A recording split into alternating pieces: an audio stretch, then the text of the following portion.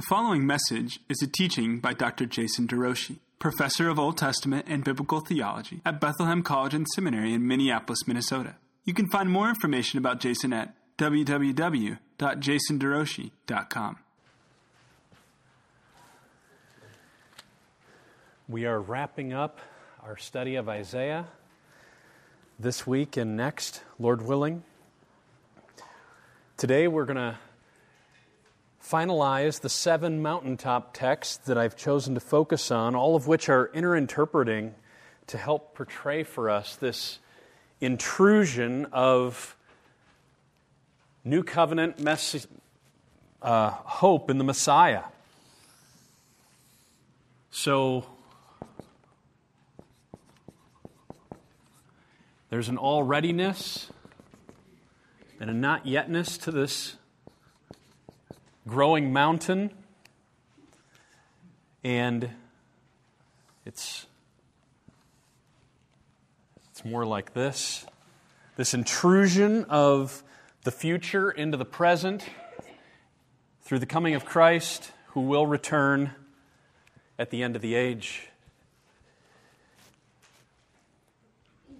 So I turned this image on its head last week. That's what we're looking at here. New age, new covenant.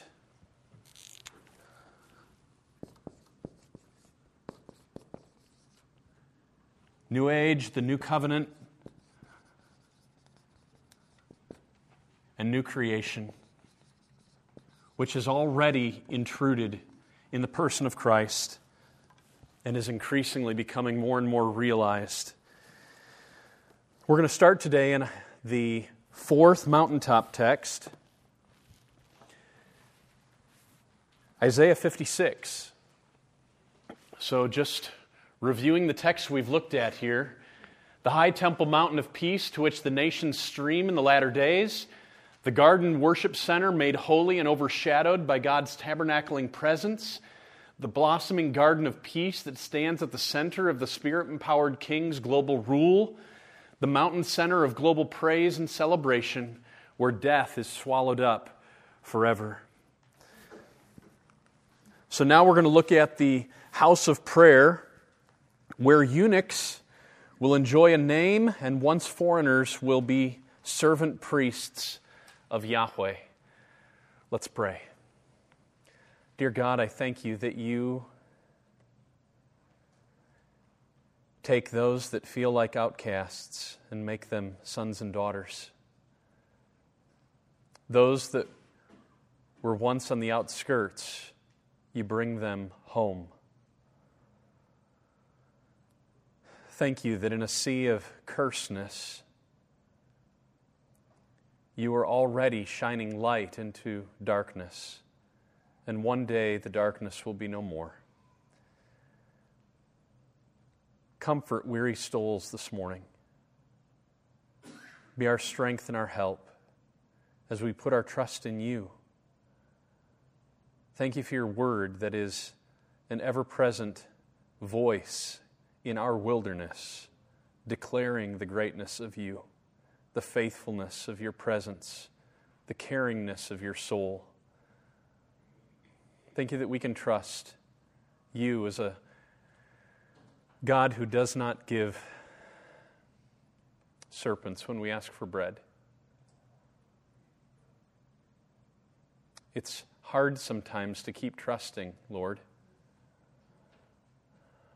So we ask that you would fan our faith, show yourself worthy of our trust, heighten our hope for your glory and our joy. Through Jesus we pray. Amen.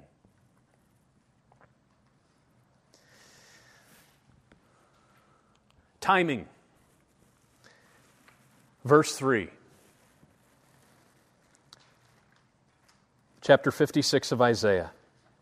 Let not the foreigner who's joined himself to the Lord say, the Lord will surely separate me from his people. And let not the eunuch say, behold, I am a dry tree. So we've got these two groups, foreigners, those outside Israel, that are not only non-native Israelites, but they're not here written as sojourners. A sojourner was a once foreigner who's come in and has fully become an Israelite. If you're a guy, that means you've been circumcised. You've gained the identity marker. Here we're talking about foreigners that are not native Israelites, nor are they those that are treated as such. And yet the vision is that there's a day coming when foreigners will be built into the people of God. And not only that, eunuchs, who by their very nature are unable to sustain a name.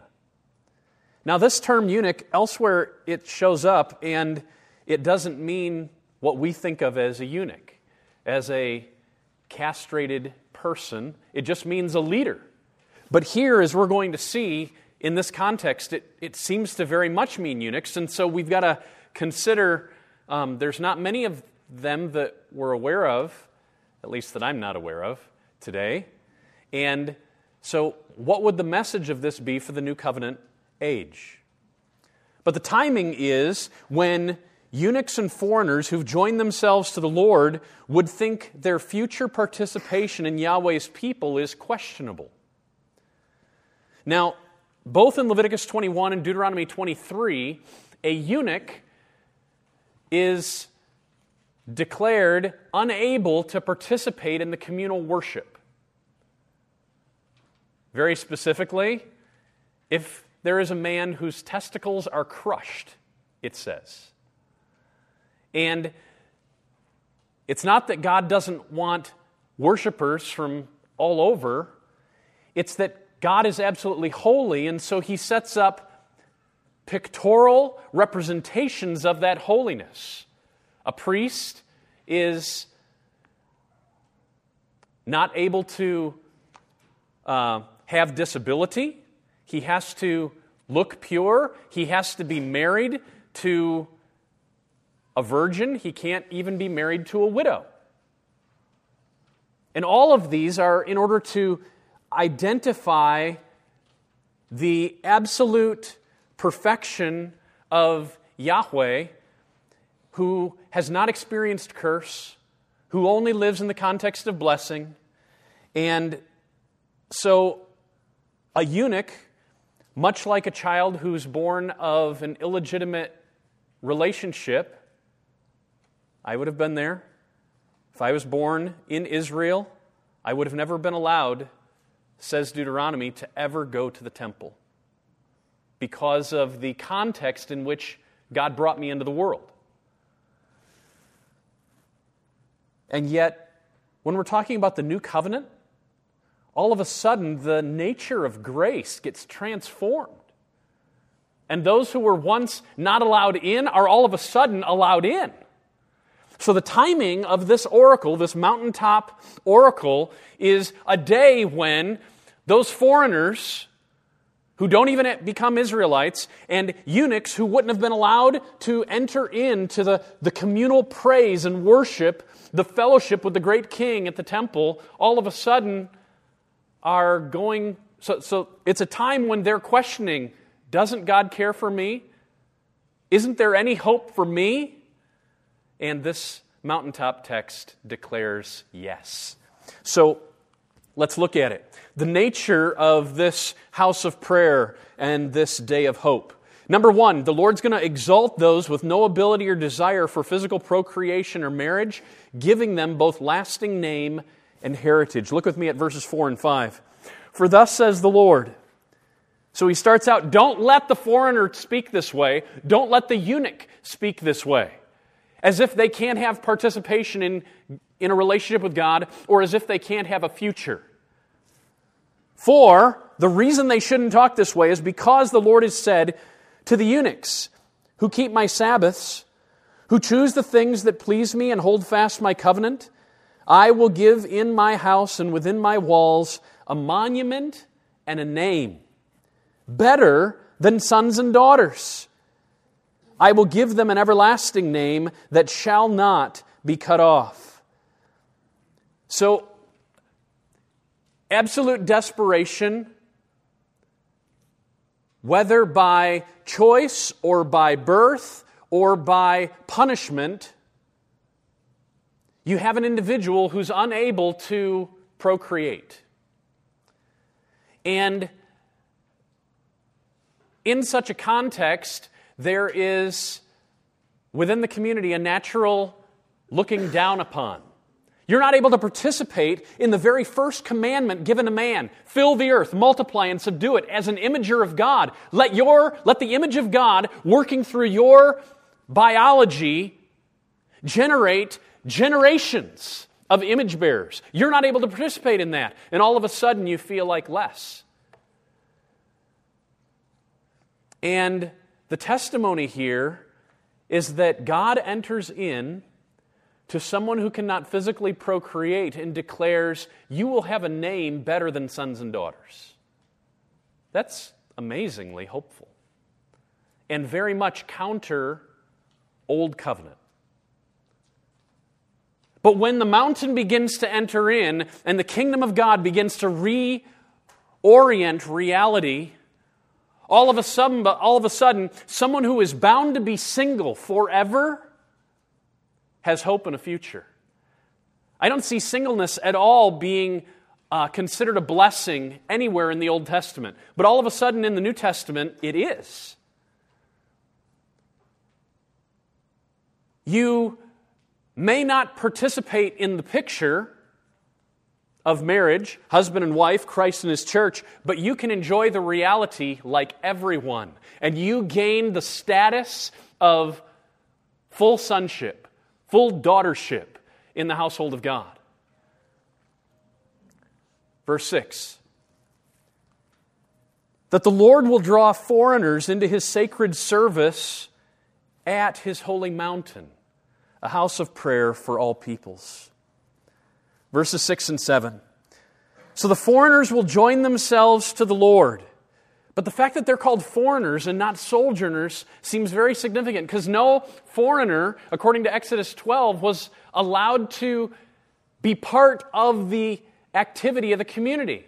Only if they declared, I will be an Israelite, like Ruth the Moabite did before her, like Rahab the Canaanite did, and after both of them, like Uriah the Hittite did.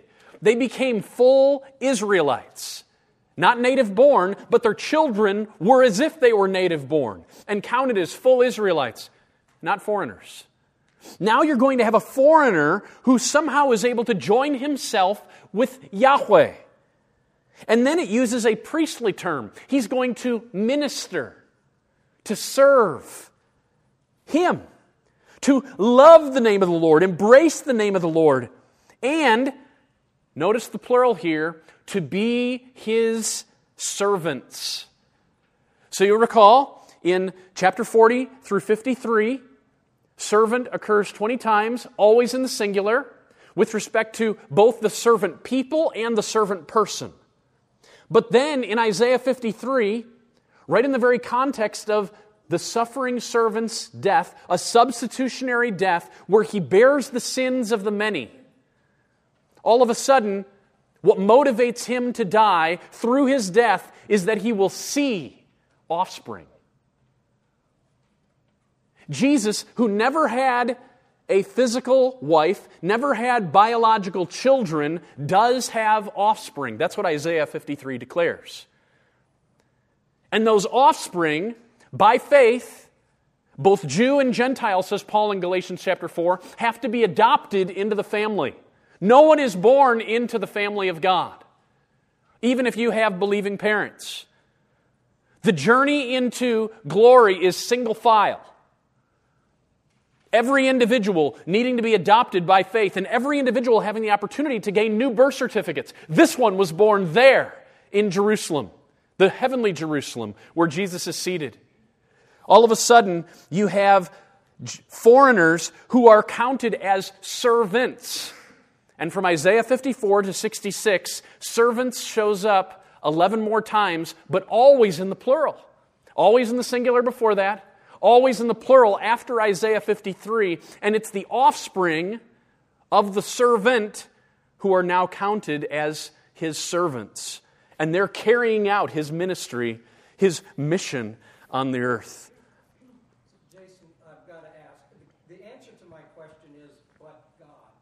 But the question is, how in the world did text like this, Isaiah, the whole thing, how was it ever approved as part of the Jewish scripture when it seems so heretical to, I would think, to the law?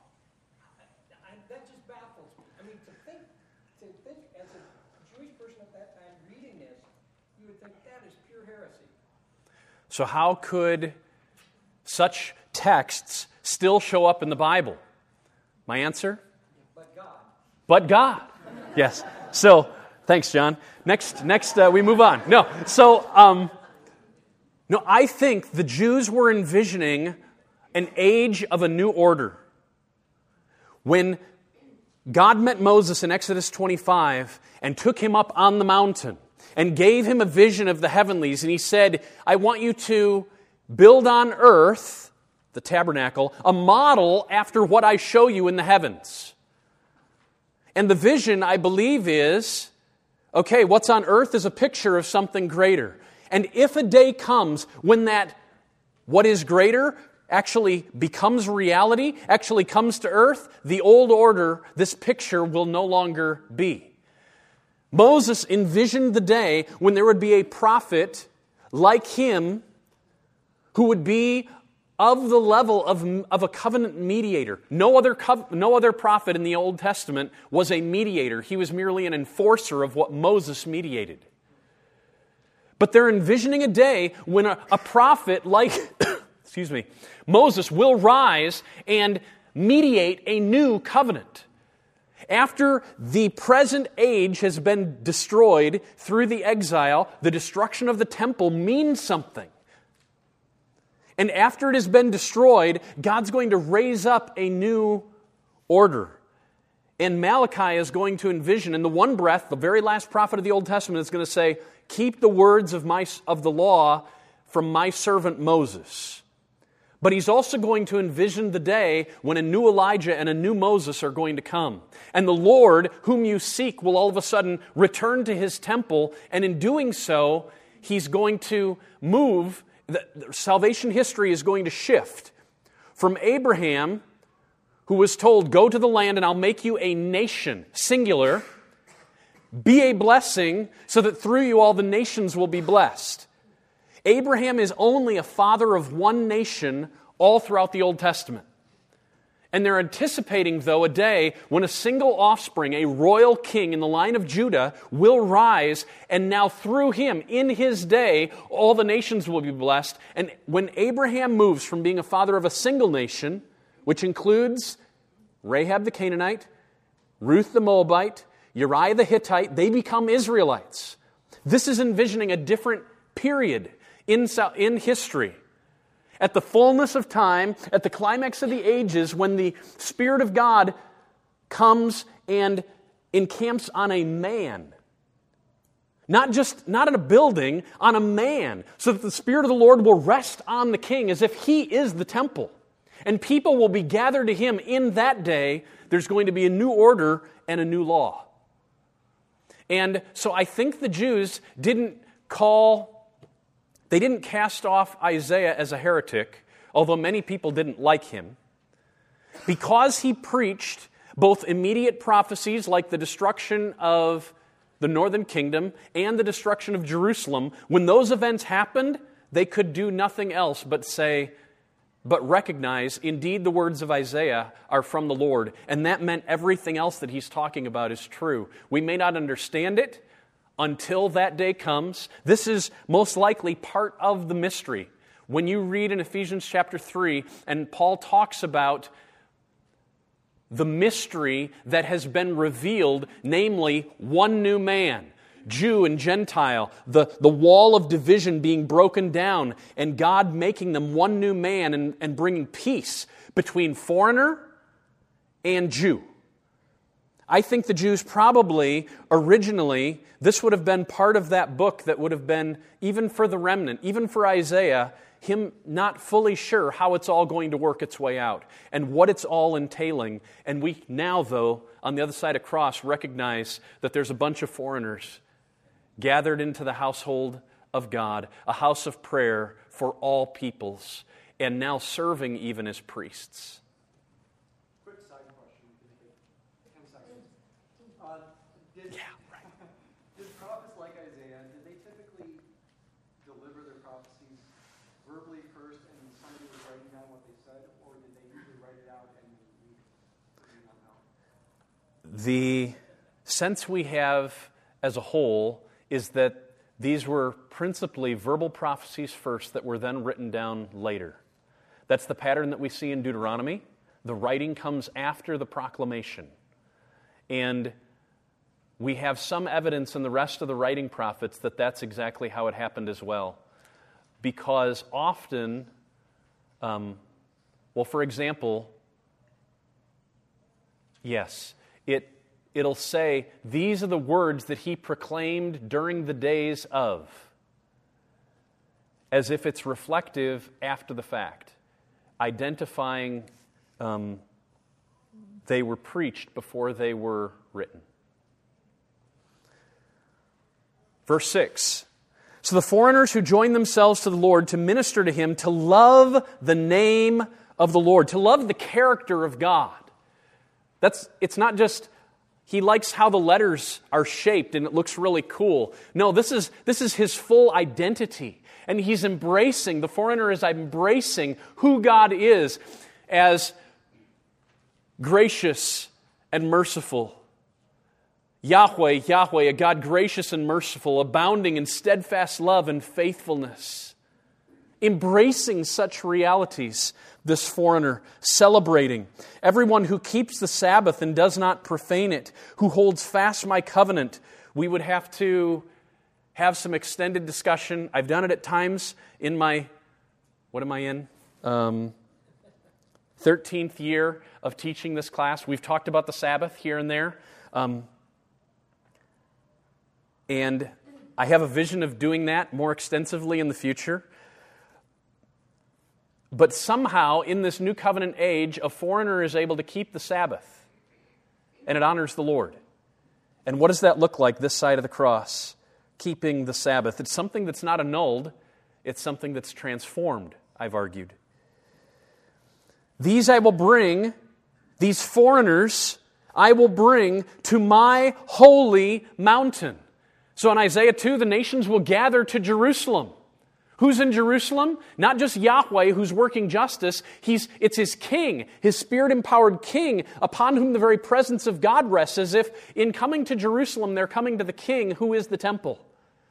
And He's the one who's working justice in the land. And He's brought peace so that no one will destroy. And all the war implements are now garden tools, and there's perfect peace, and there's a new Garden of Eden that is rising, a new sanctuary of God in which our people representing and reflecting and resembling God.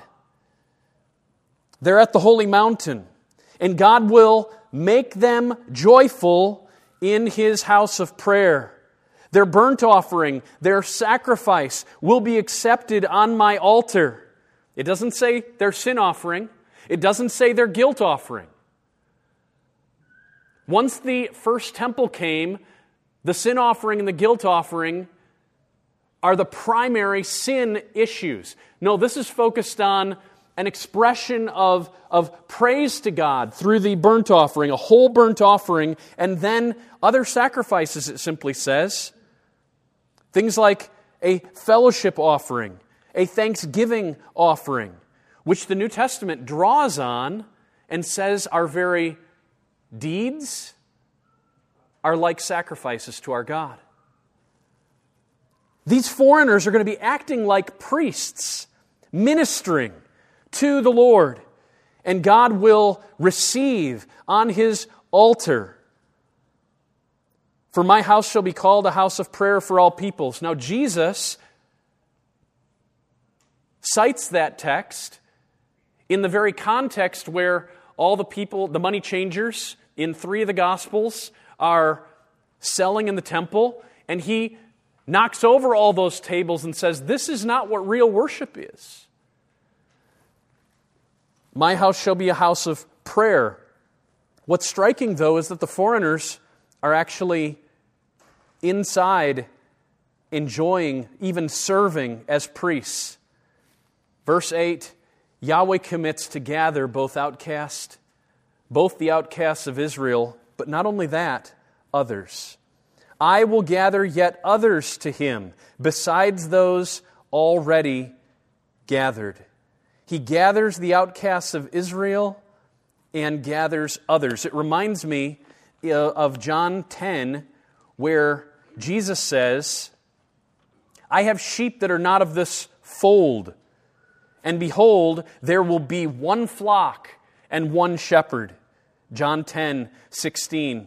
Or John 11:52, where we read,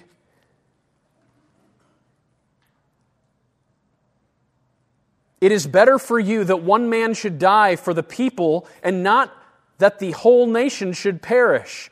And then we read, Caiaphas didn't say this on his own accord, but being a high priest that year, he prophesied that Jesus would die for the nation, and not only for the nation, but also to gather into one the children of God who are scattered abroad. He has sheep that are not of that fold, non-Jewish sheep that he still has to gather in, and that's what this text is anticipating. A holy mountain where God's presence is celebrated, and it's as if we've gone back to Eden, so that Adam and Eve, who represented all humanity, it's now being fulfilled.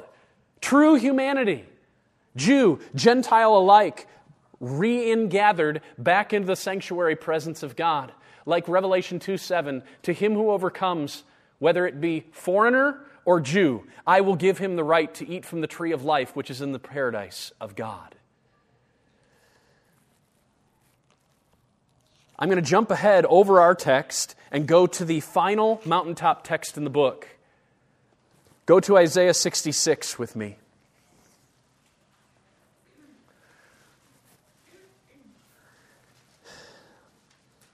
I'm going to begin in verse 18, but that's what we're going to look at in focus way. But I'm going to jump us back all the way to verse 7 because it recalls some images that we've seen even this year of Jerusalem as the bride of God who enters into labor without pain. Because ultimately the groom, the Messiah, bears the pain of curse in himself, and the two of them give forth offspring. But Jerusalem, she, verse 7, was in labor. She gave birth. Before her pain came upon her, she delivered a son. Who's heard of such a thing? Who's seen such things? Shall a land be born in a day? Shall a nation be brought forth in one moment? Oh yes, God can do such a thing. And He did that Friday and that Sunday 2,000 years ago. The representative Israelite undergoing the birth pains of the nation. The curse, He bore it upon Himself, and God brought forth life through His suffering, so that the people, the bride, did not themselves have to suffer. And all of a sudden, Jerusalem has children. Verse 9, shall I bring to the point of birth and not cause to bring forth, says the Lord? Shall I cause to bring forth? Shall I, who cause to bring forth, shut the womb, says your God? Rejoice, you servants, with Jerusalem, and be glad for her, all you who love the heavenly Jerusalem, who is our mother. Rejoice with her in joy, all you who mourn over her, that you may nurse and be satisfied from her consoling breast, that you may drink deeply and delight from her glorious abundance. For thus says the Lord, behold, I will extend peace to her like a river, and the glory of the nations like an overflowing stream. So you've got Jerusalem, we're thinking Jews. No, the nations, plural, are now identified with this Jerusalem that has given birth to offspring. Spread out her tents, says Isaiah 54. Stretch out the sides of the tent. Extend her tent pegs, because the offspring is more numerous than could have ever been dreamed, and they possess the nations. As one whom her mother comforts, so I shall comfort you, O servants. This is now masculine plural. You shall see, your heart shall rejoice, your bones shall flourish like the grass, and the hand of the Lord shall be known to His servants, and He shall show His indignation against His enemies. So there's the enemies, and there's the servants of God, and the servants of God are the children of this offspring between the Lamb and His bride, the suffering offspring of Isaiah, the suffering Lamb of Isaiah 53, and the bride of Isaiah 54, now giving offspring that includes foreigners and Jews alike who are adopted into the family. For behold, the Lord will come in fire to indignation against His enemies. He'll come in fire in His chariots like the whirlwind, to render His anger in fury and His rebuke with flames of fire. For by fire will the Lord enter into judgment, by sword with all flesh, and those slain by the sword shall be many. Those who sanctify and purify themselves, self-reliant, self-indulgent, self-dependent, they go into gardens, following one in the midst, eating pig's flesh and the abomination of mice. They shall all come to an end together, declares the Lord. For, here's our timing, when Yahweh gathers nations and tongues. For I know their works and their thoughts. And the time is coming, Isaiah's envisioning it, to gather nations and tongues, to see a reversal of the Tower of Babel. Tower of Babel gave rise to 70 peoples, and God used one of them as the agent through whom He would bring His Messiah, so that blessing could come back to all 70.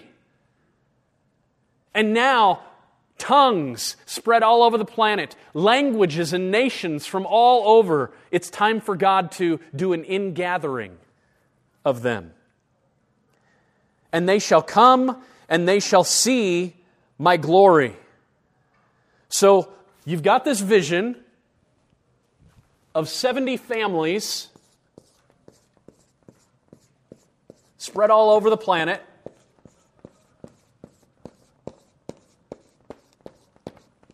All over, and right in the middle is the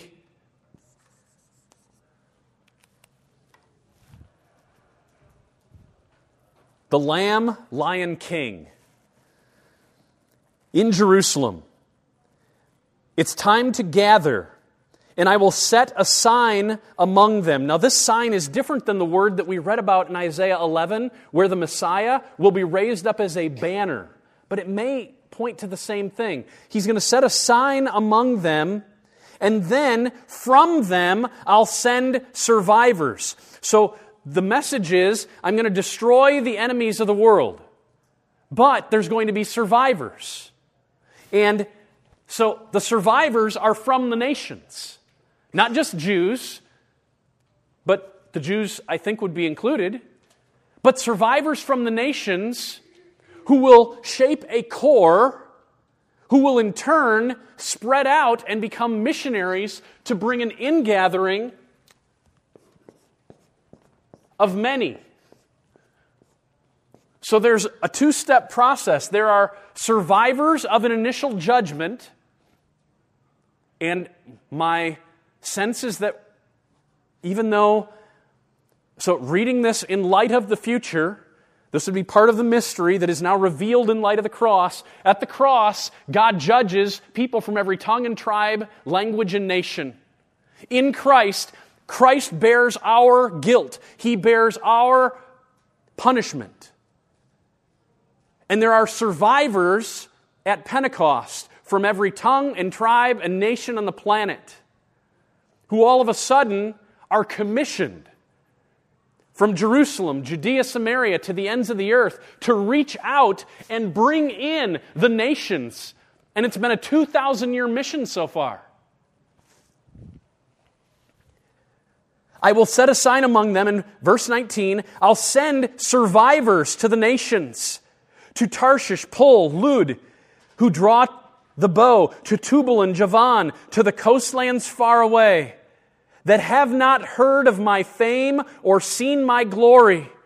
And they shall declare, these survivors will declare the glory, God's glory among the nations. And these survivors will all of a sudden bring in all of your brothers from all the nations as an offering. The individuals will be like an offering to the Lord. They'll come on horses and chariots and litters and mules, on dromedaries. Where are they going to come? To my holy mountain, Jerusalem, says the Lord. And then he contrasts this group with Old Covenant Israelites. That's not who we're talking about. We're talking about a new community made up of remnant from the nations who are now the people of God, the servants of God, the offspring of God, and they're compared with Old Covenant Israelites. Just as the Israelites bring their grain offering in a clean vessel to the house of the Lord, so too will these survivors from the nations bring in the individuals, as if each one is a special offering to the Lord. And some of them, could mean all, some of them also I will take for priests and Levites. So they've gathered them in to the very presence of God, to the person of God, and some of them are going to serve like as if they've become a new kingdom of priests in the presence of God. This is how Isaiah is ending his book. Then notice what he says. For as the new heavens and the new earth that I make shall remain forever, says the Lord, so shall your offspring and your name remain. He's just talked about the nations coming in, and because the nations have gathered to God in Jerusalem, it's proof that the offspring of Israel will remain. All of a sudden, offspring is very clearly not Jews alone. And it's not even all Jews. It's only those who've surrendered, who have seen God's glory and reveled in His name. They are the offspring of God. They're the offspring of the Messiah in Isaiah 53. They're the offspring of the New Jerusalem in Isaiah 54. They are the servants. They are the offspring.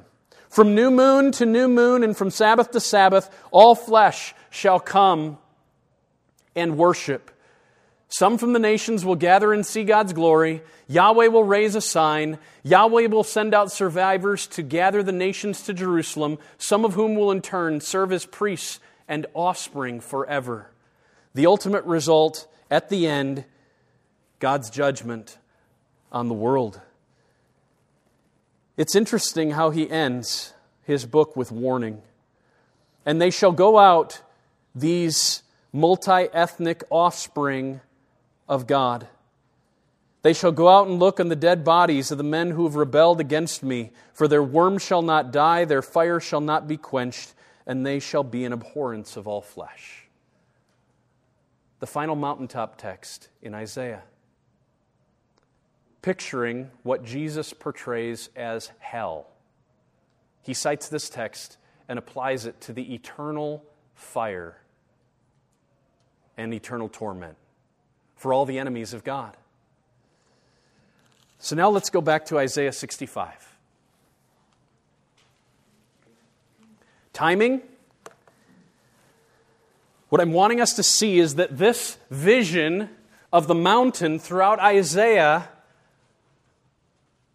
I don't think there's been any mention of an intermediate millennial period.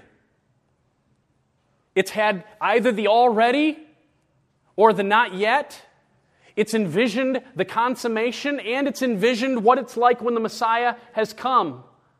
I don't think Isaiah necessarily envisioned a separation between the first and second comings. He knew there was going to be time, but did he envision 2,000 years? I don't get that sense.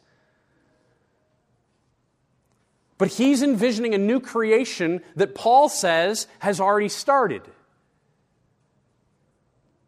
Behold, we are a new creation. The old is gone, the new is come. This vision of I will make a new heavens and a new earth, and the former things shall not be remembered or come to mind. Verse 17. But be glad and rejoice forever in that which I create. For behold, I create Jerusalem to be a joy, and her people to be a gladness. The timing that we're focused on is the day when He creates the new creation, which seems to be the same as the new Jerusalem. That the mountain is Jerusalem, and the vision of the future throughout Isaiah is that the mountain is what we have in existence. When we look at these 7 texts, they're talking about the same reality. And it is the future reality. It's not, I don't think, that there is a new creation with a city called Jerusalem in it, but rather that the new creation is Jerusalem. It is the mountain. Remember, the mountain in Genesis was the waters flowed from it. This is where God's sanctuary was. It was the garden. Yet the vision was always that garden would be ever expanding.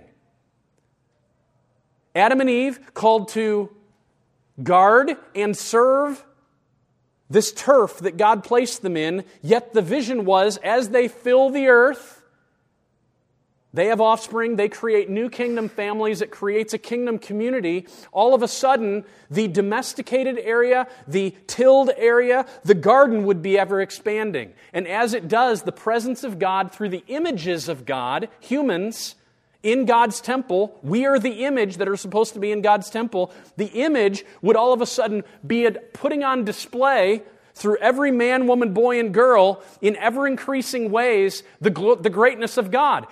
People would be imaging God so that the glory of God would all of a sudden fill the earth as the waters cover the sea. This vision is that the mountain of God, the sanctuary temple of God, which starts with a person being the temple, or a sprout, a root. He starts and a garden begins. And all of a sudden we identify with Him, and then we begin to bear fruit. We begin to be the garden. And it expands from Jerusalem, Judea, Samaria, to the ends of the earth. He's shaping a people who are His image. And this is why when we get to Revelation 21, and the messenger says, "Come, John, let me show you the bride of God. And I went out and I saw a city that is in the shape of a perfect cube. And there's no temple in the city because the cube represents the Holy of Holies. The Holy of Holies, then the holy place, and then a holy place. All the temple.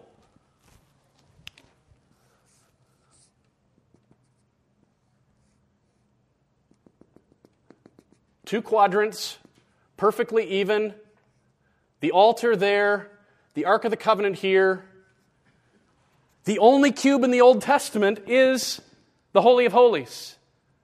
So it seems as though the reason there's no temple is because the temple as a whole distinguished what was holy from what was common, and there were stages of holiness. But now, the vision is that in the future, Jerusalem, which has become the Holy of Holies, the presence of God hovering over the entire city, and all the remnant are gathered to the city, and this is where everyone lives, and yet it's expanded. Stretch out your stakes. It's filled everything that we would call new creation. Let's look at the text. First off, the nature of this vision. The former days will no more be burdensome, but should instead be replaced with joy. The former things shall not be remembered or come to mind. Verse 17. Verse 18. I create Jerusalem to be a joy, and her people to be gladness.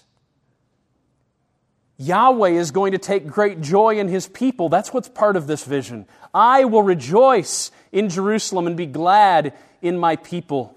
Then at the end of verse 19, the people will no more mourn. No more shall there be heard in it the sound of weeping or the cry of distress. It's not that there will be some, but not much. There will be zero. Now for the moment, jump over verse 20 and just go to verse 21. The people will enjoy success in their labors. They shall build houses and inhabit them. They'll plant vineyards and eat their fruit. They'll not build and another inhabit. They shall not plant and another eat. For like the days of, ESV says a tree, Hebrew says the tree. Wonder which one. The tree shall be the days of my people, and my chosen shall long enjoy the work of their hands. They shall not labor in vain. Sounds like Genesis 3. Or bear children for calamity. Sounds like Genesis 3. For they shall be, all of them, the offspring of the blessed Yahweh, and their descendants with them. Verse 24, Yahweh will answer before they even pray. That's amazing. Before they call, I will answer. While they're even starting to get the words onto their tongue, I will hear. And there will be perfect peace. The wolf and the lamb will graze together. The lion shall eat straw like the ox. Dust shall be the serpent's food. And they shall not hurt or destroy in all my holy mountain. This whole text, it ends with what Isaiah 11 pictured, the lion and the lamb next to each other, and they shall no longer hurt or destroy in all my holy mountain. Those are the days of the Messiah. And Paul quotes Isaiah 11 verse 10 and says, it's happening today. That's why I'm engaged in Gentile ministry. It's already started. It's not that this is portraying a future age still to come fully. No, it's an age that's already been inaugurated in light of the way that Paul's reading Isaiah 11, which is quoted in Isaiah 65:25. But then the text opens in verse 17 and 18, identifying this is a new creation text. It's not a millennium text. It's a new creation text. It's a new Jerusalem text, which is already, but is also not yet.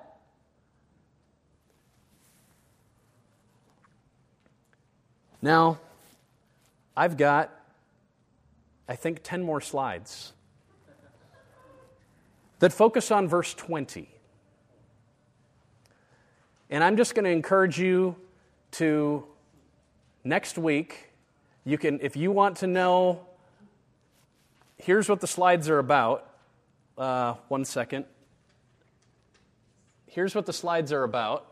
Is there going to be an exam on this part? No. The slides are about 7 reasons why Isaiah 65:20 should be read figuratively, not describing actual death. Or if I can be more specific, Greg Beale provides 6 reasons why Isaiah 65:20 should be read figuratively, addressing the eternal, irreversible reality of no untimely death in the everlasting new creation and not describing actual death in a temporary, reversible millennium. And then I provide a 7th argument. So, I just encourage you, if you want to read that, because I'll just read it. No more shall there be in it an infant who lives but a few days, or an old man who does not fill out his days. For the young man shall die 100 years old. And ESV says the sinner, if anybody has an NIV or an Holman Christian Standard Bible, you'll see it doesn't even mention a sinner at all. Because sinner by its nature means miss the mark, and so many translators, including those with the NIV, think that it says, and one who will miss 100 years old shall be accursed, meaning he never makes it to, if someone doesn't make it to 100 years, it'd be as if he was accursed. So many people read that and simply say, oh, well, I know it feels like new creation, but it can't be the eternal new creation because all of a sudden it's talking about people dying, right? And so I've got 7 reasons why I think that's not how we're supposed to read it. And you can go there to find out. And we're not done. I've got one more week in Isaiah, and my hope next week is I hope you can come hungry just to be reminded and to gain fuel for preaching to yourself about how Isaiah in 66 chapters portrays Jesus. I just want to summarize from Isaiah 1 all the way up to Isaiah 66. What are the ways that he talks about this Spirit-empowered arm of the Lord, servant, child king? How does he portray him? What titles does he use for him? I just summarized some of them.